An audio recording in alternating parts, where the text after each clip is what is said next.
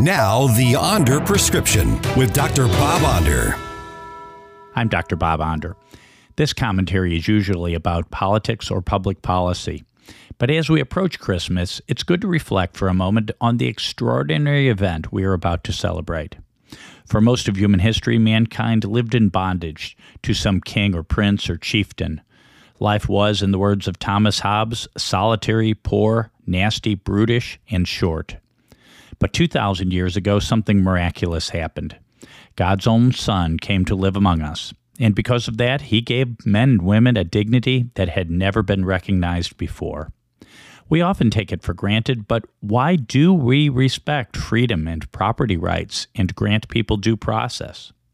Because we are endowed by our Creator with those rights. Because we are made in His image and His likeness. Whether we be Republican or Democrat, conservative or progressive, as we celebrate Christmas, let us reflect on that mystery. I'm Dr. Bob, and that's my prescription. Find more Dr. Bob Onder at bobondermo.com.